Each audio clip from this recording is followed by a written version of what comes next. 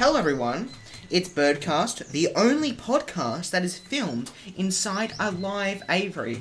As you can probably hear behind us, we have a couple of birds and things. And we have our guest, Birdman Dad, if you want to introduce yourself. Hi everyone, Birdman Dad. Alright, so we're going to ask you a few questions here today. Fine. Yeah, okay, alright. So this is the first question. How many birds do you have, and how many birds do you think you've cared for in your life? Oh, okay. So, yeah, that being a tough question. So, look,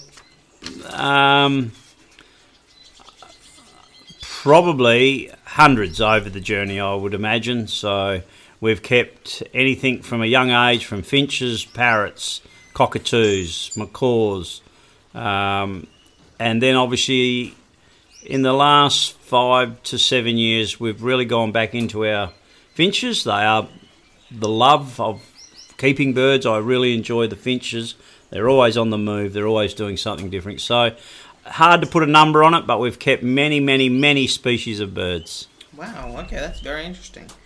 Alright, what is your favourite bird and why? My favourite bird. So, one of the most favourite birds we have here in our collection would be the blue-cap finch. Well, why the blue-cap? What is that? There's a funny story that goes with it.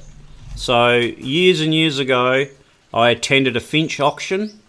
I was just getting back into finches. I'd never been a big finch keeper, but I went to an auction and I had seen the blue-cap finches obviously on the internet or in books and things like that, and I knew they were hard to sort of get hold of in Western Australia, especially even in Australia. There was only a few people that were breeding them at the time. So I remember going to this auction and asking someone if I might be able to speak to someone or knew of anyone that would have blue-cap finches and I could, buy some young birds. I always remember going up to an old guy that had like a tag on his pocket, so he was something to do with the auction. And I said, look, excuse me, would there be anyone I could talk to in keeping blue caps or would have blue caps? And I remember him turning around and looking at me and saying, listen, Sonny, you'd be probably better off to concentrate on zebra finches. So that was the thing that probably prompted me to go out, source some birds, which I did. I was lucky enough to find some up in Queensland. We got them down, freighted them down. And then over the next few months, probably 6 months to 12 months, we started breeding these blue-cap finches. And so now we've been breeding probably anything up to 7-8 pairs, breeding well. We've probably bred hundreds of blue-cap finches over the journey. So they are definitely one of my favourites because of the challenge the old guy put to me right there. Okay, wow, I didn't know that. Okay. Alright, so next question. Tell me something you've learnt from keeping birds over the whole time. What's the one thing that you've learnt that would probably be the most crucial thing? Okay, so something I've learnt. Alright, so like anything, one thing I probably would have learnt, if you want to be a successful breeder and be good at what you do, you have to put the effort in. So what we do here is birds will be fed in early hours of the morning, sometimes 6 a.m, 5:30 a.m, depending on season, summer, winter, obviously a bit later in the winter. They're given all types of food. Then in the late afternoons, they're given all their live food. So they'll get the white ants, they'll get their mealworms, they'll get their maggots. So it's like anything, isn't it? So if you probably the most valuable thing is the effort you put in is what you get out of breeding the birds. Wow, okay. I did not know that. Alright. Let me get to the next question here. Okay. What do you think started keeping you birds overall? Like, the whole entirety of your life, what was the one thing that prompted you to start breeding and getting birds? Okay, so at a very young age, my father introduced us into birds. He kept birds. So we basically grew up with birds around us, from racing pigeons, from budgies, show budgies, parrots, weekend camping trips looking for birds. So I guess it was always inevitable that I would, well, one of us in the family, and there's a couple of us, would probably go down the lines of keeping and breeding birds. So, like I say, at a very young age, I can remember cleaning out my father's pigeon cages or bird cages, parrot cages and things like that. So it started at a very young age, and it's always something that has stuck with me. Wow, okay, cool. Did you particularly like, what's one of your favourite birds that your father kept? Okay, so probably the budgies. It was something me and my younger brother did together. We bred and kept show budgies, and we would travel down to Perth and show the budgies. And we lived out in the wheatbelt town, mind you, so it was like 3 hours back in those days, 3.5 hours trip one way. We would come to Perth, show the budgies, go back home. So probably the budgies at a younger age. Wow, okay. What's the one piece of advice you would give to a new bird owner? One piece of advice. Okay, so probably now if someone was just getting into birds, the one thing I would say to them is, one, you would buy young birds. Try and buy young birds colouring up so that you know that you have bought young birds. Ask questions, ask about the breeders. Reputation, something that's, you go to a good reputable breeder. But like I say, ask a lot of questions. Try not to jump into a species that is very challenging to start with. Start with something basic and enjoy it. Enjoy doing and breeding and keeping the birds. Just a couple questions on that. How would you say to get in contact with people? Because surely there's some sort of way you get in contact with other bird breeders. Would that be like a social media account or something, or a Facebook group? If you could just give us some insight to that. Yeah, okay. So my generation's not too good with the computers and things like that, but one thing I do enjoy doing is I do look on the Facebook sites of the finch groups. So that's how I've found a lot of breeders on the East Coast. Attend shows, and become a member of a bird club. So most states have got like a bird club. So you can basically start there. You'll meet a lot of people that'll be there to help you. That's probably the best way is to join your local bird club and start from there. Okay, and what if you were going to, obviously with the finches, is there a particular bird you would suggest to new people? Like, is there something that you would personally, if you were going to do birds again, what you would get to start with if you had to reset your brain, if you had no knowledge? What would be the first finch that you would get? Okay, so the first finch, obviously, with most common finches people start with is zebra finches. They're just so hardy. They've got a beautiful little sound. They breed like flies. No birds just do well on seeds, so I believe you've got to give them, grass seeds and things like that, and sprouted seeds and that. But your more common birds, and that are very hardy. So they're the birds. I would think finches, long-tail hex finches, star finches. I think of something I started with, little black-heart finches. Goulian finches are a bit susceptible to cold weather though. We've bred hundreds and hundreds of Goulian finches over our journey. We don't keep them anymore, but we didn't have that trouble. But so just probably more of the common breeds. And one of the reasons I say that is because sometimes it doesn't matter how good of a keeper you are, you will lose birds. So those more common ones are easy to replace. So they're a learning curve, some of the more common species. Oh, okay.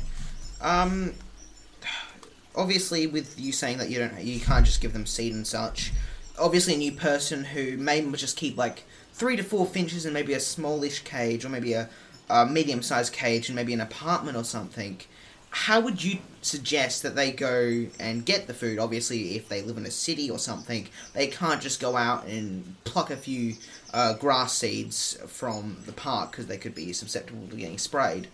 So, is there a type of seed that the birds can just sustain themselves with, or is there something that you can like buy in the store that they can pretty much just live off, and you won't have to go out and collect things if you can't do that? Yeah, so a lot of the cities, obviously got pet shops.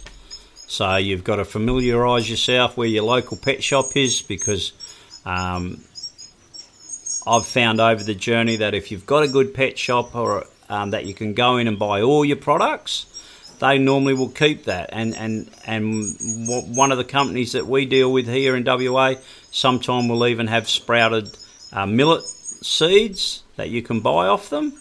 So, yeah, your local pet shop, they would normally keep... So if you were just keeping a few birds inside, duck down to your local pet shop, have a talk with them, and they'll set you up.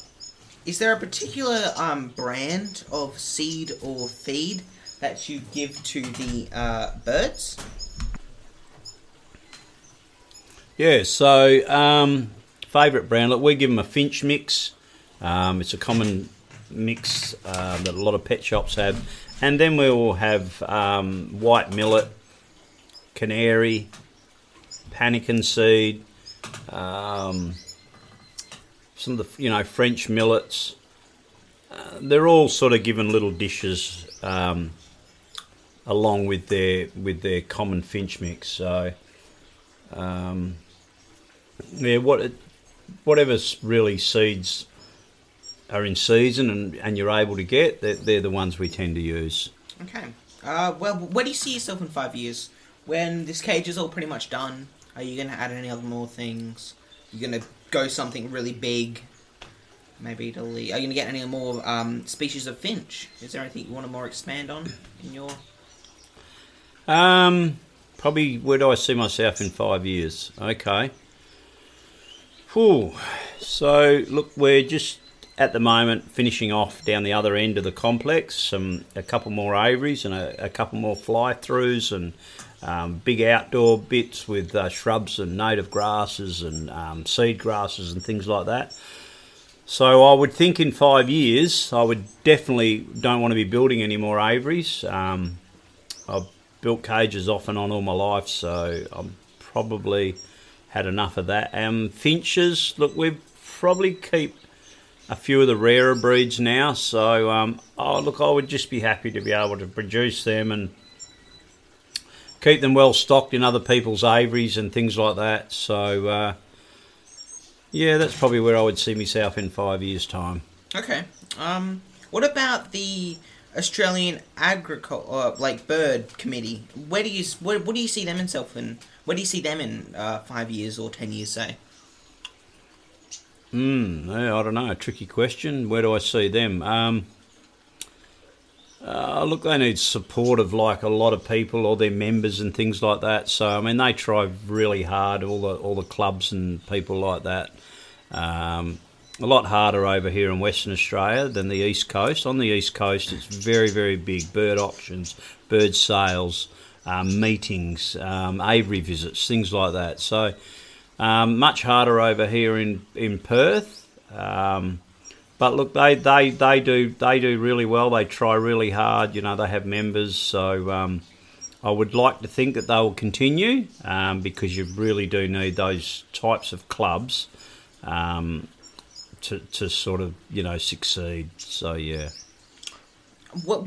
How do you think the coronavirus has positively or negatively affected the kind of bird groups? Obviously, you can't just go out right now, pretty much, and go and buy certain bird feed things. You have to kind of more, like live feed, you have to kind of rely on growing them and such. How do you think it's affected the bird kind of group that you're in? Okay, so yeah, nothing probably really positive has come out of the coronavirus as such, but I mean, as in keeping birds as a positive, we find we're spending more time with the birds. because obviously on the weekends, we stay at home. So we're finding other things that the birds enjoy to eat, to do. We can keep on top of things. If nests need restocking, or there's something that needs doing, and you think, oh well, I'll do that next week or the week after. Well, that's one thing that we've found.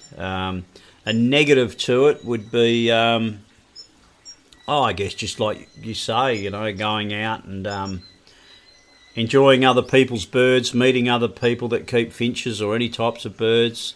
But look, it won't last forever, and I'm sure once it's all over with, the finch breeding, bird breeding will be back bigger than better. Wow, okay. Just another question. If you were ever going to start up, say you had a country and you had your own bird population and whatnot, how would you see yourself setting up your own kind of bird group? Like, if you had a opportunity to make a new bird group, how would you go about doing that? And what would we more focus on? Say, if you had a thing and you were gonna make a bird group, what kind of species would you more so focus on? Obviously, you like the finches here, but you do keep a couple of the other birds, more of the parrots, like the scarlets and the nerethas and things like that. Yeah, I'm not sure really. If you were setting up a bird group, you need a lot of people that it's all voluntary. So yeah, there's a lot of things that get involved or are involved in setting up bird clubs and things like that. You need, presidents, secretaries, treasurers, committee people. You need a lot of dedicated people to do this sort of thing. Most of the ones that are set up don't just target finches. A lot of them bird clubs out there. You can keep all sorts of species. So look, if I was setting up something, you've got to find the right people. That's the most crucial thing of all. You have to have the right people involved for it to be successful. There's a lot of hours go into it, and like I say, it's all voluntary. People don't get paid for those sort of things, so you would obviously need to target the right people. Last question. What was the worst possible experience that you've had in, I guess, the bird group? Like, have you ever been ripped off with anything? Have you ever sold a bird that you kind of wanted to get back? Is there any sort of negative, I guess, things that's happened to you in your years of keeping birds? Well, unfortunately, yeah, there's always someone out there that's going to rip you off, and that I'd be lying if I haven't said that hasn't happened to me. It has happened. It's sad that these things happen. Look, some of the worst things, I guess, is losing your birds. Like I say, it doesn't matter. Even the best keepers will lose birds. We had an incident here a couple of years ago that we'd bred some rarer birds, and probably more my fault than anything. I moved them at the wrong time, and we lost up to 7 of the birds. So that was pretty hard to take. But look, it's a learning curve. You learn. It's not a nice way to learn, but you do learn these things. So yeah, but you try not hang on to it for too long. Just try and move forward and learn from your mistakes. Wow, okay, so thank you for coming on the show, Birdman Dad. It's really good to come and talk with you. I'm sure you'll be back for another episode soon. Maybe we'll even get another guest on and you could talk about things about that. If you guys want to come and try and get in contact with us, if you want to come and do an interview, our Instagram is Birdman, all one word, _dad, and the YouTube is Birdman, all one word, then space, dad. If you guys also want to reach out to us, we have an email at goosemankai, so goose spelled G-O-S-S-E, and at gmail.com.au. So, yeah, so thank you for coming on Birdcast, the only podcast filmed inside a live aviary. Alright, thank you for watching, everyone.